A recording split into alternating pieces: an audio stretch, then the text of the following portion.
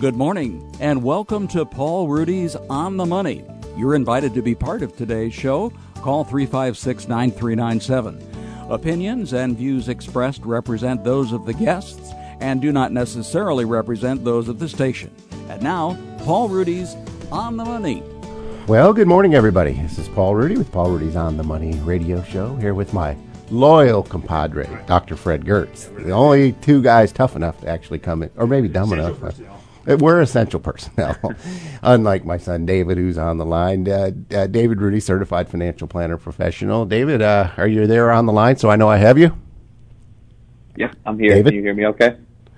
Maybe I didn't hit him right. I'm going to hit it once more. David, are you there? Yeah, I'm here. Oh, good. Can you hear me Okay. now? So I finally pressed it twice like I was supposed to. Yeah, I can hear you just fine. Again, I'm here with Dr. Fred Gertz and certified financial planner professional David Ruedi. You can call in with your questions, 217-356-9397, or text us on the Castle Heating and Cooling text line at 351-5357. It's important to recognize that past performance is not an indication of future results. You should not make any investment decisions without first consulting your own financial advisor and conducting your own research and due diligence. And normally I'd say welcome to those on Facebook Live, but when we move to the new studios, we'll probably have that up and operating again. Well, Dr. Fred, we got no shortage of things to talk about, and I see we do have a call on the front end here, and so we're going to go to Earl. I think Earl's ready. Yeah, Earl. Hey, how's it going, gentlemen? It's going fine. How can we help you? I just got done with Alan Greenspan's autobiography, and I have two questions to ask. First of all, I would like y'all's opinions on how he did as Fed chair. And my second question is, he talked about the budget surpluses of the 90s. Now, over the years, I've always read and heard that the budget surpluses of the 90s was an accounting trick. So my question to you was that an accounting trick, or did we actually have authentic budget surpluses in the 90s? Well, let's do the Alan Greenspan first. Two things that have been said about him, that either he is very lucky or very good. He had good timing. He was in a situation where we basically got rid of inflation, and it was partially on his watch. That was a very positive thing, and he had the good sense to leave before the crisis of 2007 to 2009. So Milton Friedman, probably one of the two most famous American economists of the 20th century, thought the Fed chairman should be very routinized and not make judgments one way or another all the time. But yet Greenspan did that, and Milton Friedman actually gave him credit, saying he was either very good or very lucky. So I think he was a very, very important figure during his tenure. Good things happened, but again, he didn't solve all our problems going into the future. The other question was about the surpluses. There actually were surpluses in the last few years of the 1990s. It was one of the few times in history. If you go back to about the 1960s all the way until today, there's only been a very few years where we had surpluses, and it was basically in the late 1990s. And the reason for that was it was a very strong financial markets. Equities were going up, creating lots of capital gains. Unemployment was very low, so things were going very well in the economy, and we actually did have a surplus. And it shows how quickly things change. Again, this is a long time ago now, over 20 years ago, but people were talking about what would happen if we actually did away with paid down the U.S. debt. We were writing surpluses. We would cash in the debt, pay it off, and what would we do without the debt? Well, that lasted about 3 or 4 years. We had the recession of the early 2000s, and then since then it's been a pretty bleak picture in terms of surpluses and deficits.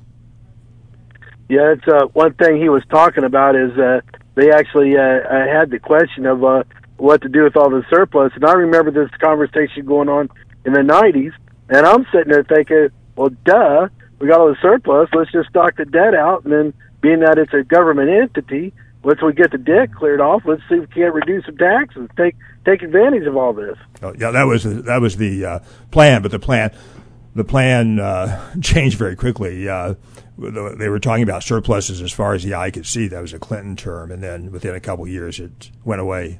And was that because of the 2000 basically stock market collapse, and we had the dot-com bubble exploded, and the economy kind of got a little bit, got into rough shape there for a few years. And we had the 2000s have not been a pleasant time, and lots of things happened.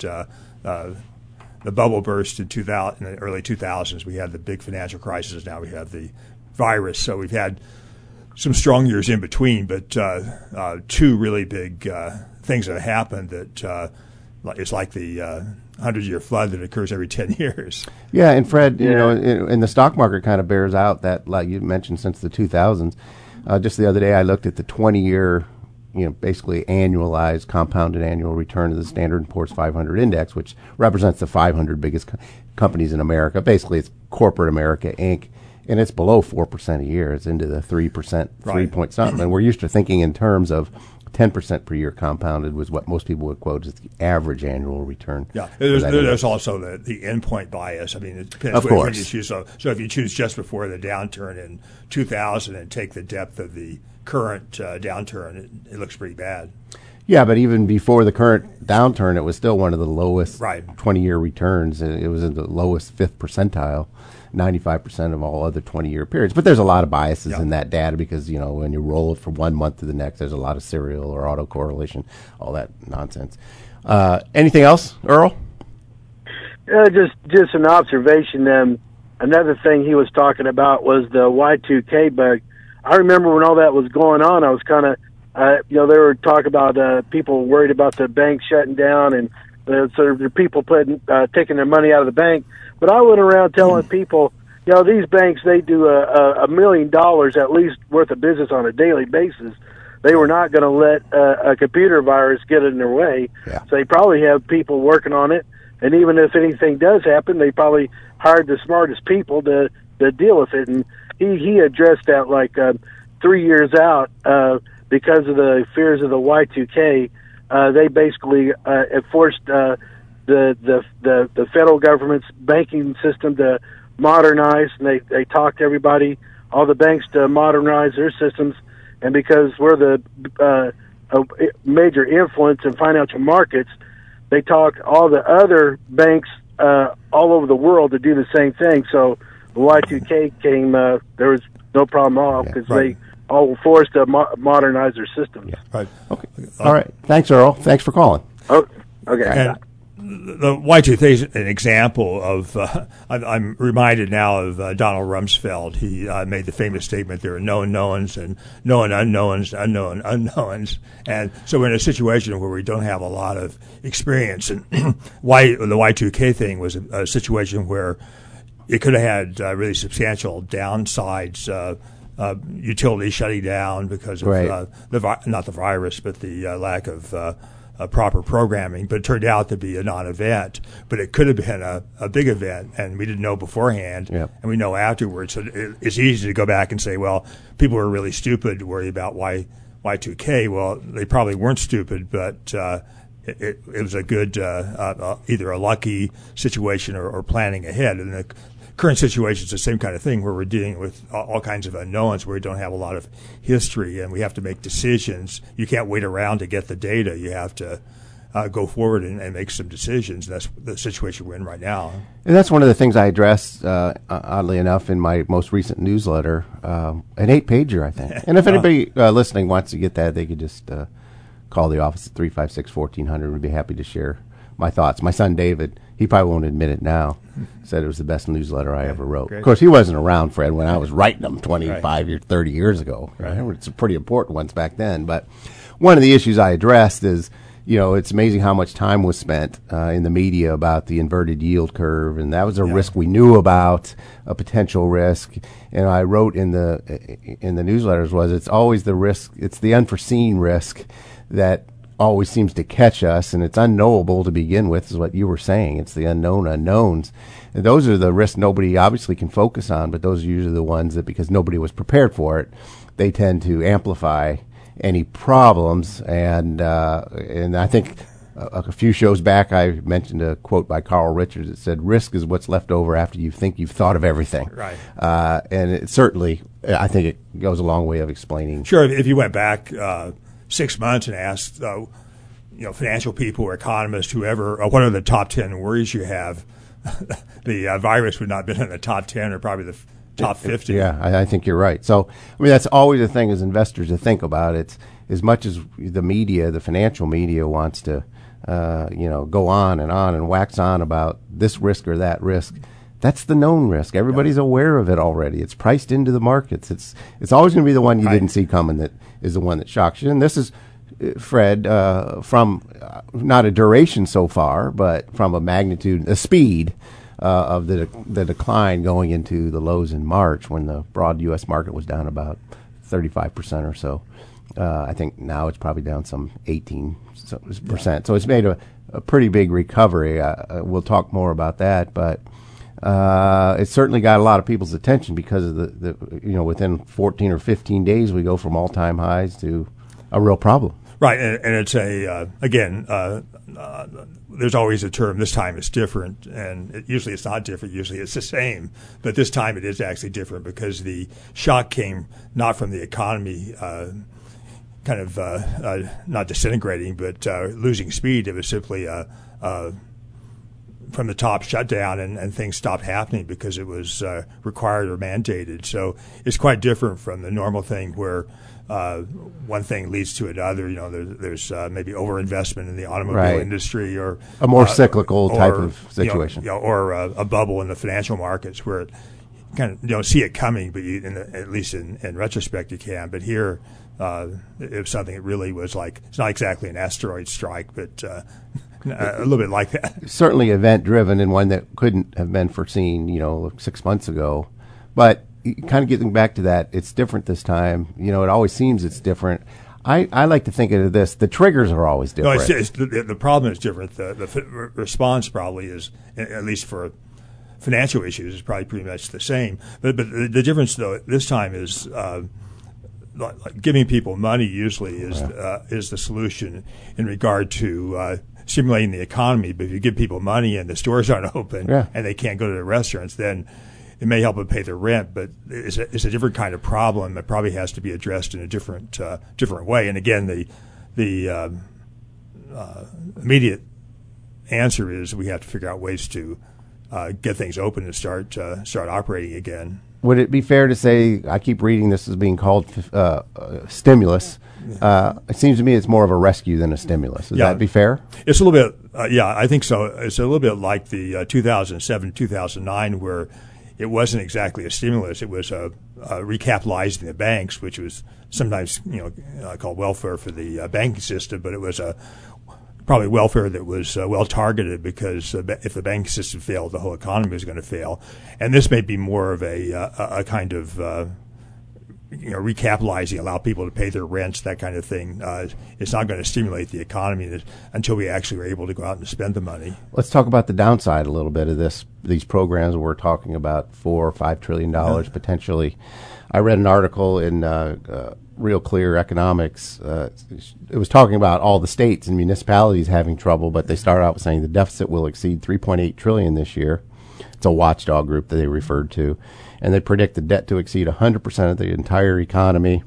The deficit is on track to exceed $3.8 trillion, as I said, even if Congress doesn't enact anymore. So even without any additional spending that they're talking about. And the nation's debt will rise to levels not seen since the country emerged from World War II. I'm almost done here. Federal budget shortfall is nearly 4 times the $984 billion deficit for fiscal 2019. We had almost $1 trillion deficit. Now we're talking about one that's 4 times. It represents 18.7% of the economy. So now I'm getting clients who suddenly are worried about, what about inflation? What are we going to do about that? My initial response is, I don't think Jerome Powell, the federal chairman of the Federal Reserve, now maybe I'm wrong. I doubt if they're sitting around worried about inflation as much as deflation. No, they probably have someone in the back room thinking about how we disentangle ourselves in a year or two from this. But the same thing was true in 2008, 2009 situation. Almost everyone was saying with this huge infusion of liquidity into the system is going to end up with down the road really big inflationary consequences that never happened, and probably for special reasons. And it was more just to stabilize the balance sheets than it was to actually stimulate the economy.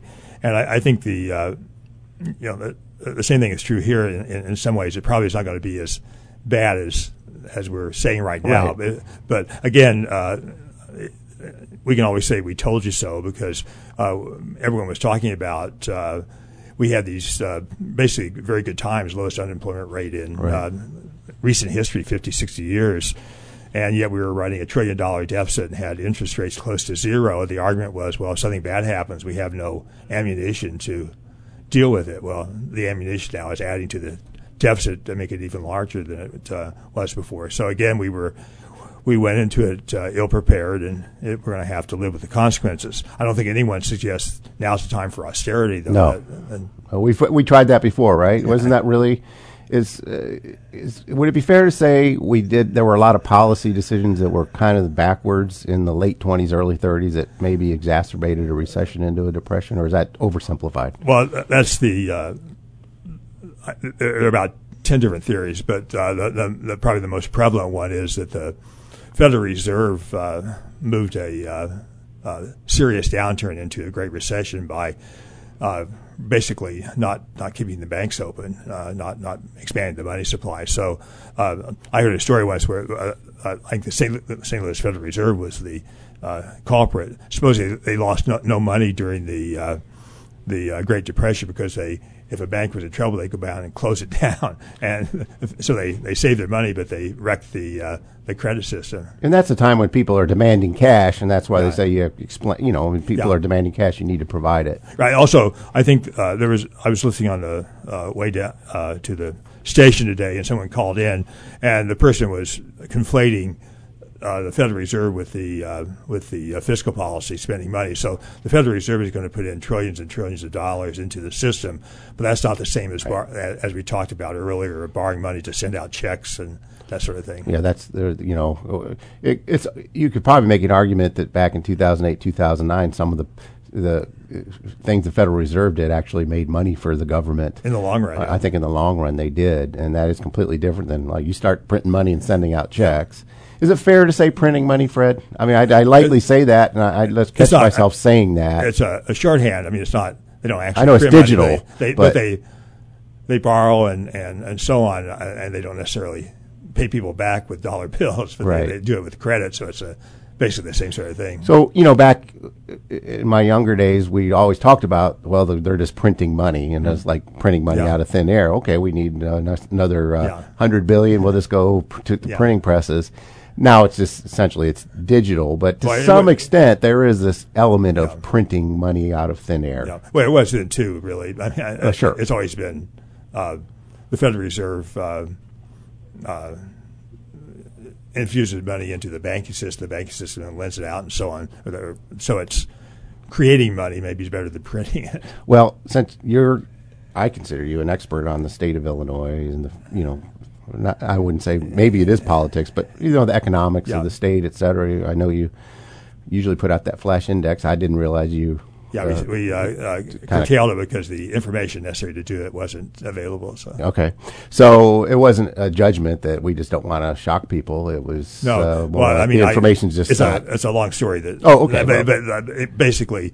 I use tax revenue to get an idea about how the economy is doing. Then when the federal government and the state delayed the filing dates and they stopped the payment of sales taxes, that data became not very useful. Well, this Real Clear article, I really meant to talk about this one before the last one. I mixed them up. It talked about how COVID-19 is frightening and dangerous to state and local finances, too. The median state could fully operate for 28 days without revenue by drawing on those rainy day funds. And no state, they went out of there, they really kind of picked on Illinois.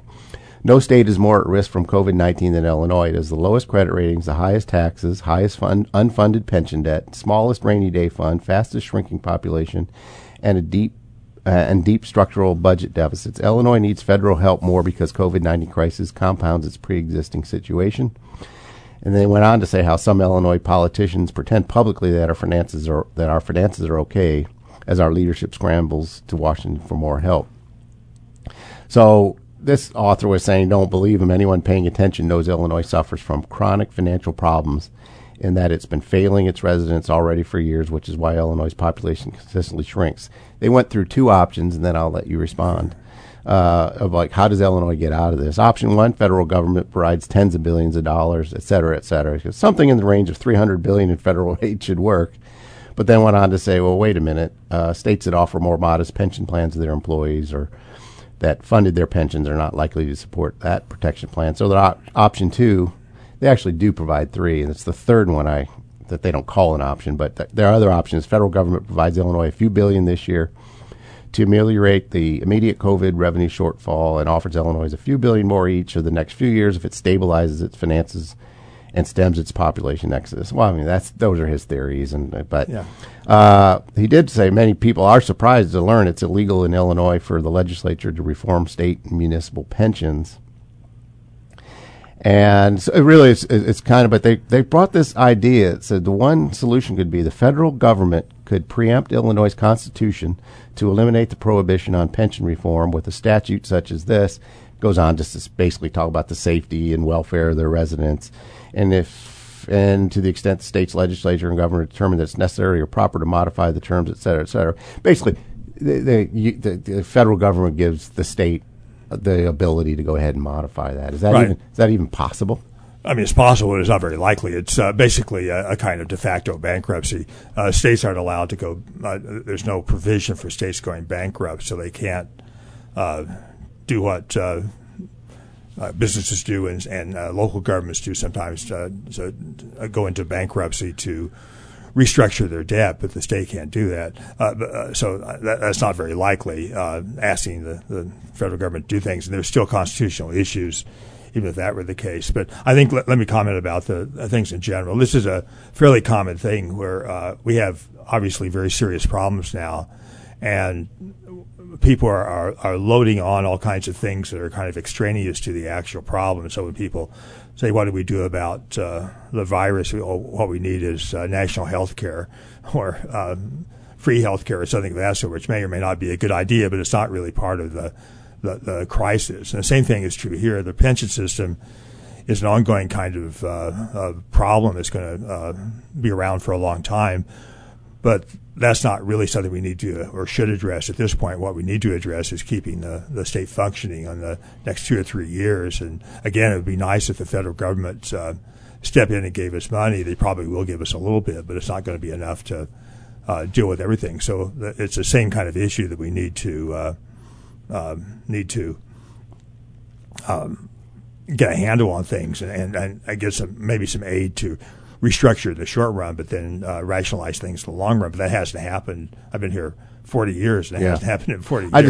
I was just wondering to myself, maybe this is the trigger to actually cause some reform. Yeah. But that's probably wishful thinking. Well, there's a digression, but in the Mexican crisis, in 20, 30 years ago, someone said there are two ways to solve it. One, the Virgin of Guadalupe could come down from heaven and provide us with enough gold to tide us over. The other is we could restructure our finances and get serious and discipline ourselves. And they said, unfortunately, it's more likely the Virgin's going to come down than we'll restructure.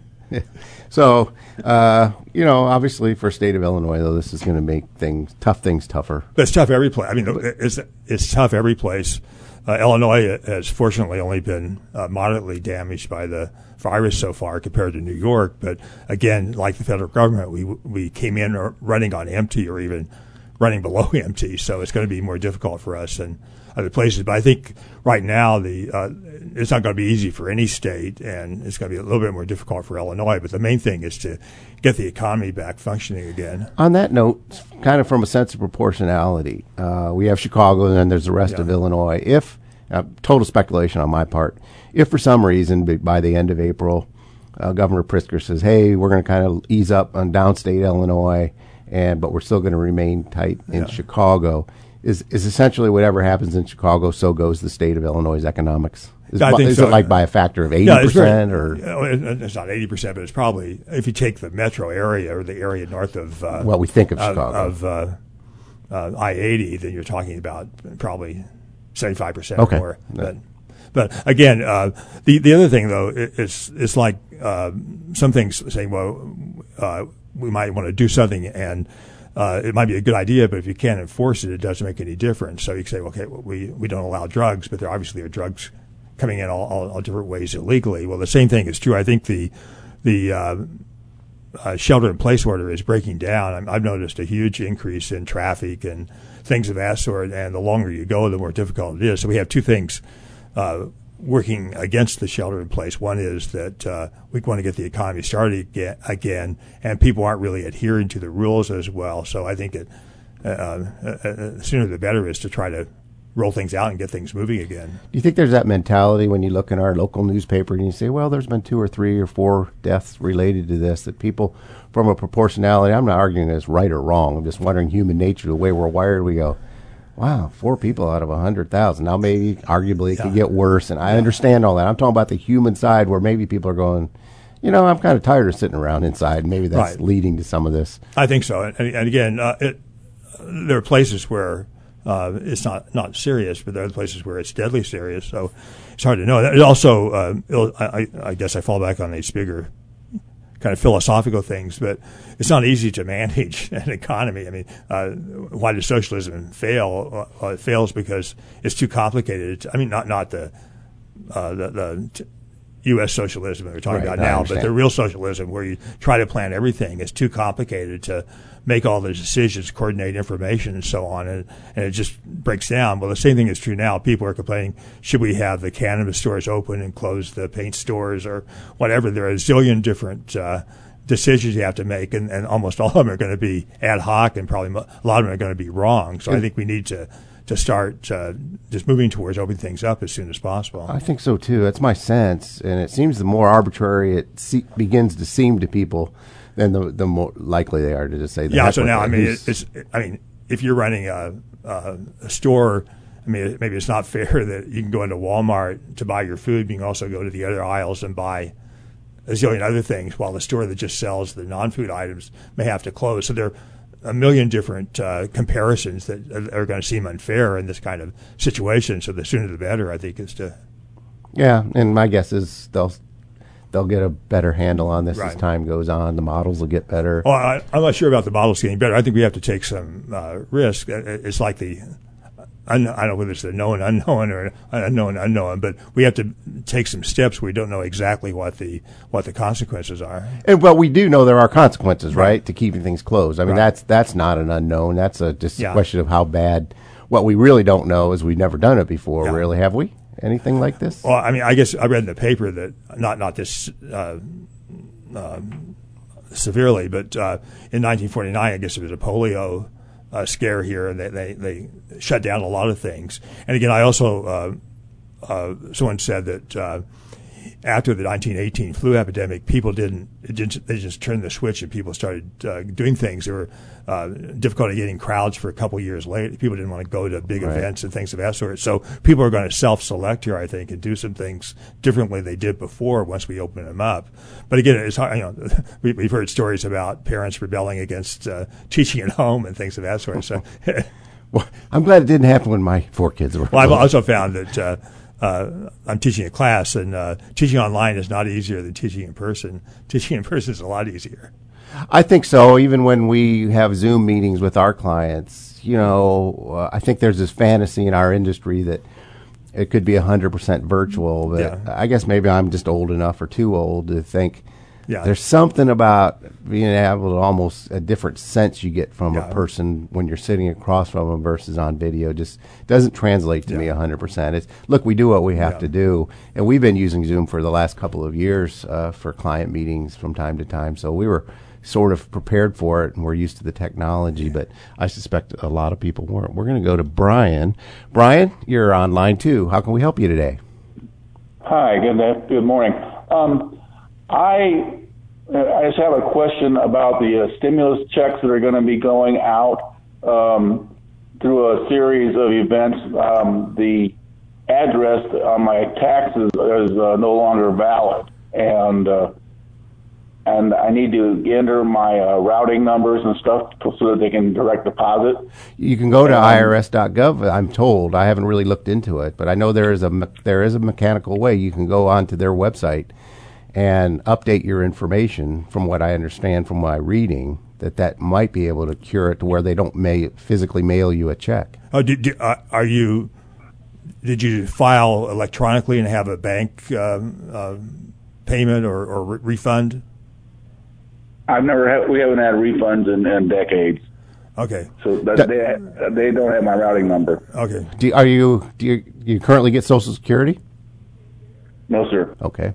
There's another loop. Well, I think, it may well be that it will be misrouted. I'm sure you'll get it eventually, but if you could intervene, it might work. But the problem we face here is that all of these government help agencies are not scaled up to the size of the problem now. So people are really critical of Illinois' unemployment system because we have unemployment compensation now that's been made more generous. But unfortunately, most people can't access it right now because, in the days prior to the virus, there were maybe a few hundred people doing it. Now they'd have to have a few thousand to take all the claims. They simply don't have that.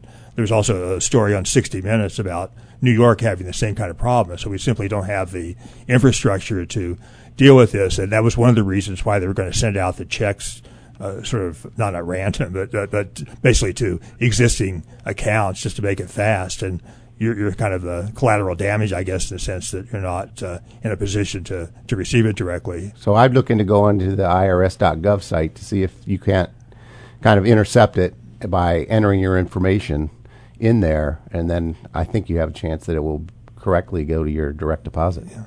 I'm sure they'll have they'll probably have a remedial program to, there'll be lots of mistakes made, and again, it's not going to help you in the next few weeks, but I'm sure you'll get your money eventually.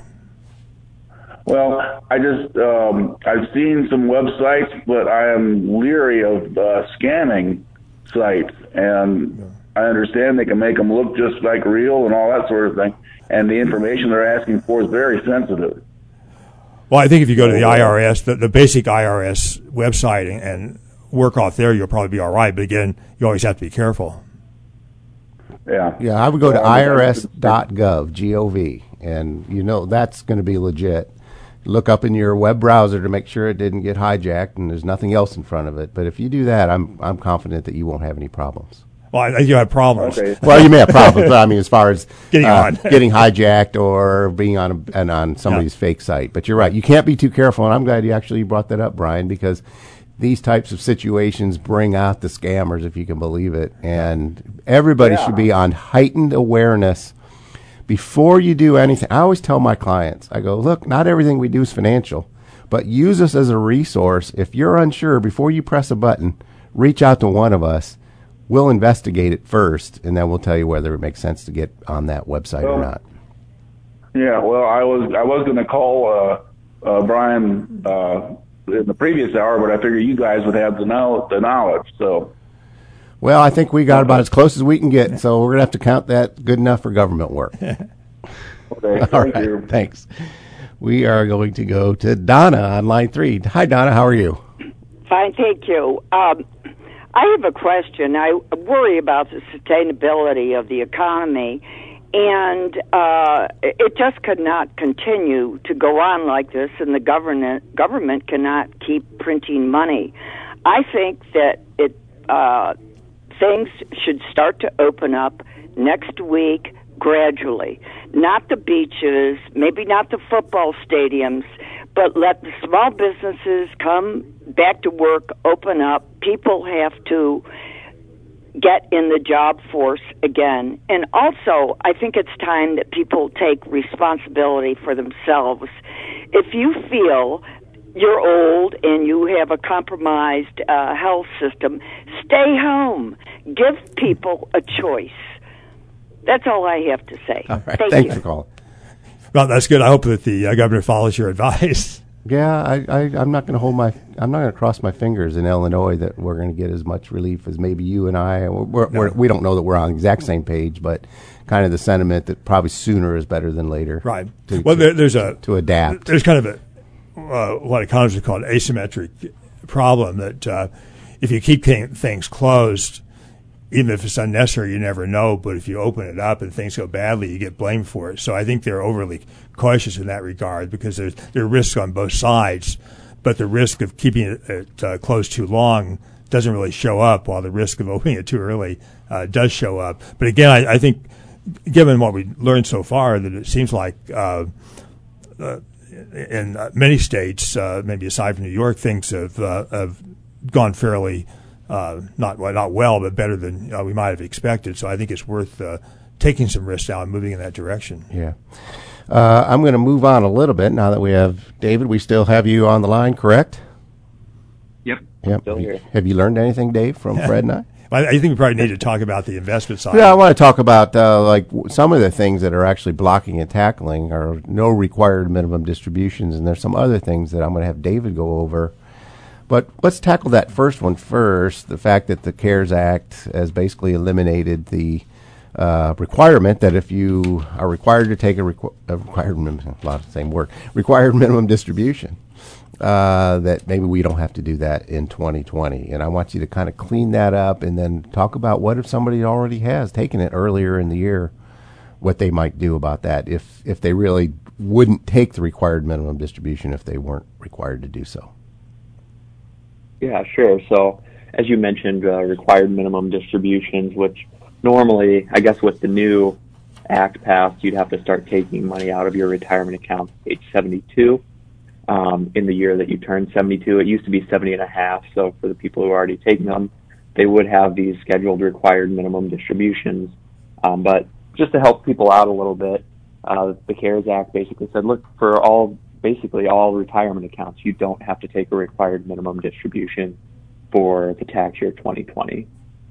The issue that you can run into is some people have already taken them. So as you mentioned, there are some corrective kind of things you can do. First and foremost, you always have the option to put money back into an IRA within 60 days. So that's just whether it's the CARES Act or not, you always had that option.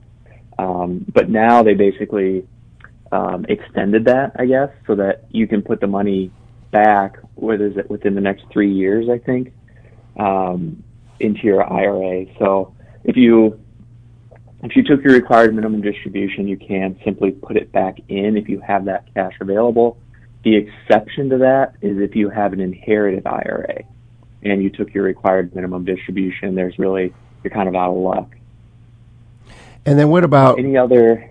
Oh, go ahead. I just want to ask you about the qualified charitable distribution, because I've had a couple people ask me about that. Has that been muddied up at all? Can people still do that? No, it really hasn't. You can still do it. It's just not going to count towards satisfying a required minimum distribution because you don't have a required minimum distribution. But that doesn't mean it's not a good way to give money to charity, because you're still giving entirely pre-tax dollars to charity. So, especially for people who are giving smaller dollar amounts who may not be able to even deduct the money they gave to charity out of, if they gave cash or a taxable account or something like that, it can still be oftentimes the way to go as far as giving to charity. One of the things, guys, I've been thinking about, because I thought of this just yesterday, as I think through these things. Suppose you have a large required minimum distribution. I mean, some people have $1 million, $2 million IRA accounts, and it really doesn't matter how much. And suppose, you're just kind of on that borderline whether you should do a Roth conversion or not. Maybe you talk with your advisor or your CPA about foregoing your required minimum distribution, but taking that amount of money and putting it into a Roth, conversion and end up in a Roth account. So I that just hit me yesterday. I should have thought of it earlier, but that really became because I have a client that has a very large one, a couple $100,000 required minimum distribution, and we were thinking of outside of that, before all this, we were going to do maybe a couple $100,000 in a Roth conversion. So I talked to the attorney and I said, wouldn't we be better off to not take the required minimum distribution and just basically double up that and put it? And he said, I hadn't thought of that either. So I got a star on my page yesterday. I had a question for David. Going back to your distribution issues, does that apply to 401k and 403b or just to the IRA? So it does apply to 401k and 403bs too, so you don't have required minimum distributions for those accounts either. As far as putting the money back in, I would think it still applies. I'm just wondering operationally how you would do that, because normally you get money in there by, withholding from a paycheck. Is that what you were asking? Yeah. The other thing is that if people have some bad things happening with the downturn of the economy, it might not be a bad time to go ahead and take some money out if you have a lower marginal tax rate this year. So again, there are lots of this kind of issue that we can't really it's kind of person by person, but these are things to think about. So at least talk to your advisor or CPA about is, hey, my income's going to be down 20 or 30% this year. Is this the time to take some extra out if we have this large IRA or 401k account that's building and potentially building a bigger tax problem down the road? Again, that's just trying not to leave any stone unturned here. So again, that's a good thought too, Fred, because a lot of people are going to be in that condition. Of course, then there's going to be people that are in a condition where they're not in required minimum distribution, David, but they might actually need to go to their 401k account and get some money. And I think they've increased the limits on that as well, have they not? Yeah, they've doubled it. So it used to be that the maximum you could borrow from your employer plan was $50,000. But the CARES Act doubled that, so you can take a loan of up to $100,000. The other change that they made, it used to be that, sometimes in a 401k, you have money that is vested, just meaning it's essentially your money, and then you might have a balance that's not vested, which is typically like employer matches that have a vesting schedule that, you have to work there a certain number of years until you can basically walk away and keep that money. And sorry, I was just getting a phone call that interrupted me. It used to be that they would only let you take a loan up to 50% of your vested balance, but now they increased that to 100% of your vested balance. So that also helps increase the amount you can borrow. And then the third benefit is that they allow you to delay the payment. So like any loan, you have to pay it back eventually. But now any payments that would otherwise be owed on the plan loan from the date of enactment through the end of 2020 can be delayed for up to a year. So there are just good benefits there. And again, all this stuff is just little things trying to help people out to get through this tough time that, it can make a difference. And to get up to that 100,000, there are some requirements, but they look pretty liberal to me as I look at them. I'm not going to go through them, but pretty much it's pretty liberal, and I don't think there's going to be a lot of people questioning it. Yeah, it's a kind of we mess up the tax code when we have lots of time. They probably messed it up even more. Now, I guess in some cases you have to have a doctor's permission to do it, but it's very expansive about if you were affected by the virus. They seem to, as one person said, they threw in the kitchen sink and then they went and threw in another kitchen sink and all this. What about the 10% penalty? I think that I read that they'd be exempt from that 10% penalty if they were under 59.5 as well. So I think. Yeah, exactly. So if you have to take an early withdrawal from an IRA, if it's coronavirus related, it would be exempt from the 10% penalty. And then the other thing is that normally a lot of times, like if you take money out of an employer plan and just take it in cash instead of like a rollover, they're going to mandate that they withhold 20% for taxes. But they are eliminating that for these purposes if you take a distribution related to coronavirus. And then this is where money that you take out of an IRA in relation to, a need because of coronavirus, it's eligible to be repaid over 3 years. Yeah. And this also is a situation to pay it back. Just because it's possible doesn't mean it's a good idea. It probably should. I was going to ask you policy-wise. One of your last options to, if you have other ways of tiding yourself over, this is probably not the first thing you go to. And then, I'm sorry. Go ahead, Dave. Last resort. Yeah. What about health? Essentially, it's going to be a last resort. Yep. What about health care? Can we now include over-the-counter expenses as far as HSAs and MSAs and all those SAs FSAs, which is a flexible spending account. So I think that's the big change, and this is the area I've read the least about. But that was the big takeaway for me, was that now you can use those like HSAs and FSAs to cover over-the-counter medications, which normally you wouldn't be able to do that. And Fred, now that we have an extra 600, they've really liberalized unemployment. Right. And it looks to me like if you look at the average unemployment around the country, it's somewhere around $350, $400 a month. It varies, obviously. Yeah. Let's just say 400 or so in Illinois, and then another 600. You're talking about 1,000 a week, and they're starting at week one. I suppose there's no delay. Is that a moral hazard in the making?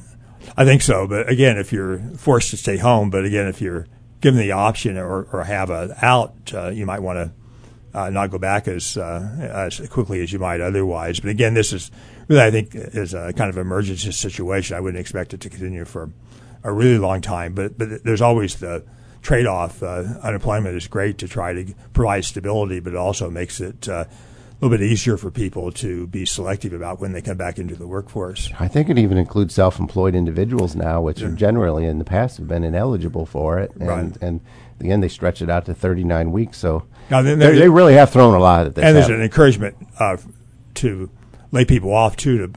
Businesses now have an advantage, and the employees probably have an advantage of being put on unemployment compensation as opposed to simply waiting for a few weeks. And go ahead, Dave. One thing I was going to mention on the self-employed individuals getting unemployment benefits is that at least in Illinois, you are eligible, but there's no way to apply right now. Yeah. So that's something I was looking into for a client who is self-employed, and it's very kind of up in the air. I've been researching it, and they're saying, they're working on it, and it's going to be a number of weeks, and so I don't know what exactly that means as far as timeline, but I also wonder too, and Dr. Gertz, maybe you know this, like, okay, if someone should theoretically be eligible for these unemployment benefits, but they can't file for a couple months, do you think there's any chance they'd get paid for the time they should have been receiving it? I think so, especially if they can document the fact they made efforts to do it and they couldn't do it because of the online being jammed or not being able to get through on telephone or the places being closed. So I don't know the answer, but I suspect that they're going to be pretty lenient about this. It's like in universities now. I suspect that grading is going to be pretty lenient this semester because of all the issues. I think when you have a problem like this, you probably try to loosen things up a little bit. And then for that other program, the CARES program, the Paycheck Protection program, part of the CARES Act, I actually know businesses have already received funding in their bank account within 10 days. That to me, if anything government did quickly and pretty liberally, I'd have to say I would have never imagined that. Right. Yeah, they didn't go for the shovel-ready infrastructure this time. They just said, hand out the money, and you make a lot of big mistakes to handing it out, but at least you get it out into the income stream. They must. I got to believe that the policymakers, and we could wrap the Federal Reserve, the Treasury, the administration. Yeah. They must have been thinking this thing could get really scary really fast without doing some. Right. It was like everybody keeps calling it the bazooka, shooting the federal bazooka at it. Do you think that might have been true? Sure. I think they wanted to err on the side of being too aggressive in response as opposed to the other side. The other thing, which I'm not recommending people do this, but I suspect there are a whole lot of things that are going to be more flexible now. I don't think someone's going to be evicted if a business doesn't pay their rent. The landlord's not going to come in and kick them out. First of all, there's no other person to come in to take their place, and so I think there is going to be a lot of kind of informal flexibility in the economy now as well. Well, it's interesting times that I certainly, and you couldn't see it coming. Well, I think you should say one thing. We haven't talked about investments, about staying the course kind of thing. Yeah, so I was going to kind of head there. About the only thing that's sensible to do at this point is to make sure that your current allocation, you could look at rebalancing to make sure that whatever your target allocation between stocks and bonds mix, It's not a time when people want to do that, but these are the times you have to really think about doing that. You can do tax loss harvesting. You can do Roth conversion. There's a lot of strategies to try to take advantage of this temporary decline, and I think that's the emphasis I would put on the temporary. And so staying the course is always a good offense is the best defense. But there's also do no harm. Even if you don't do that, you don't want to go the opposite direction and panic. You completely don't. Look, we've learned and learned and learned, yet some people never learn that it never makes sense to suddenly start building your portfolios based on the current headlines and out of panic. It's not going to work. It never has worked. So that's staying the course. As much as it probably sounds like a cliche, Fred, I think that's the right thing to do, and that's what we've been encouraging everything to do. Well, Fred, I know. Wait a second, David. I have to go on this here because this is really important. This is my 36th wedding anniversary today. So my wife Cindy and I. Great. So I told her I'm going to try it. She goes, "What are you going to do? What are we going to do for our anniversary?" I said, "Honey, after the show, I'm going to go pick out something very special for you. So I'm hoping I can get some toilet paper because that's the most valuable. That's more valuable than a diamond ring these days to people, Fred." Yeah, I was going to say a couple of weeks ago, I think I lost half a year's income in one day on the market, and I went to the store and got a 12 roll of toilet paper. I was happy. Well, because if things get really bad, you can pay people in toilet paper, Fred. So anyway, glad to have Dr. Fred Giertz with me today. I think this is a time of many questions for people, and I'm especially grateful that you're on the show at this particular time. And David, I appreciate you being on. I know being on the phone, David's being more cautious than his father is. He won't even hardly talk to me on the driveway. He makes me turn the other way. He'll probably keep doing that even after this is over. So anyway, if people have any questions and you ever just want somebody to talk to that you don't have to worry about, it's going to try to sell you anything. Look, I've been around this business for 36 years. I've seen a lot. I've been studying it for 40 years. I'm always delighted to help people, whether they become a client or not, if they're feeling like they need to hit that panic button and they just need somebody maybe who's been around to make some things more sensible to them. Call me at 356-1400. Other than that, thanks for listening to Paul Rudy's On the Money. Thanks, Dr. Fred Giertz and David Rudy, Certified Financial Planner Professional. Thanks for listening. Join us for the second and fourth Tuesday of each month for Paul Rudy's On the Money. Views expressed represent those of the guests and do not necessarily represent those of the station. This is News Talk 1400, WDWS, Champaign-Urbana.